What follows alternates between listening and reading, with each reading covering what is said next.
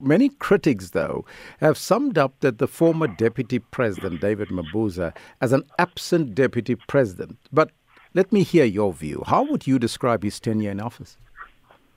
I think one must understand the role of the deputy president. That is not somebody that is in front and center of everything that happens.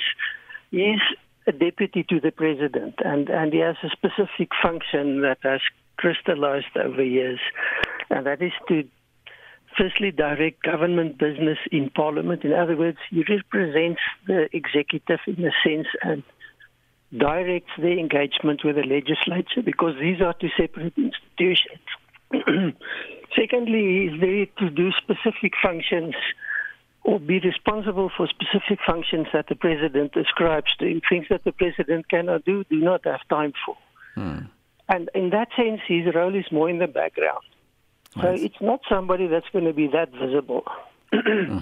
Now, Mabuza's departure paves the way for the President Cyril Ramaphosa to appoint his new deputy as part of his expected cabinet reshuffle. On this show, we started this conversation on Monday already, because Paul Mashatile, who has already been sworn in as a member of Parliament, is expected to be appointed the country's new deputy president. Is Mashatile's appointment a done deal, you think? That depends. If you look at ANC practice over decades, yes, that is going to be the next deputy president. But there's no legal requirement for him to be the next deputy president of the country. So the fact that he's the deputy president of the ANC, in terms of ANC practice, he's the logical person to become the next deputy president of South Africa. But it is not a legal requirement. That decision is that of the president. It's not the president may appoint someone else. I see, because there's some sense that there's tensions between him and the president, Cyril Ramaphosa. What could be those tensions, and what could be maybe the delay? Well, I mean, there can be many reasons for tensions between people. It may be personal, it may be institutional, it may be ideological, it may just be a sense of competition, which is part of normal politics. So there can be many reasons for that. In the end, the decision of the president will be in line with the objectives and the views of the president as the person responsible for these appointments. But we've come to learn from specifically Mr. Ramaphosa that he's a decision maker that relies on the inputs of people around him. He builds consensus, and he will probably follow the party line.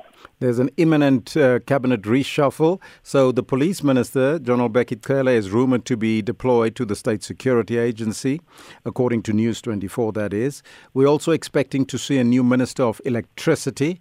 Fikile Mbalula, that is expected to resign as the Transport Minister. The Finance Minister, Enoch Godongwana, was sworn also in as a MP. Ayanda Dlodlo's position at the Public Service and Administration has been vacant since she left to join the World Bank last April. So, is Cyril Ramaphosa now edging closer to finalising and perhaps announcing his cabinet reshuffle now that Mabuza is gone? Definitely. I mean, there's not only a lot of expectation, there's a lot of pressure to get this done. And here we must go back in time. Remember when he first became president, part of what he said in future was going to be a completely restructured executive, a much smaller executive, a much more efficient executive.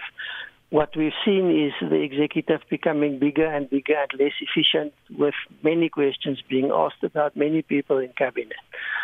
So this decision is going to indicate a lot of where Mr. Ramaphosa finds himself, both within the ANC but also in terms of his expectations and his vision of his next term in office.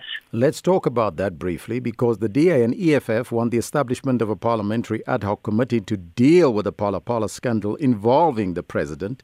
This after the Constitutional Court yesterday dismissed his bid for direct access to the Apex Court to challenge the Section 89 independent panel report. So, what bearing will the Concourt's dismissal have on the President Cyril Ramaphosa's politically? And do you see that the President may be finishing his term given the Phala Phala cloud over his head?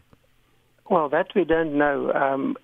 In Parliament, the process is effectively dead because the ANC used its majority to cull this, not the report itself. It exists, it will exist forever, but to stop the process.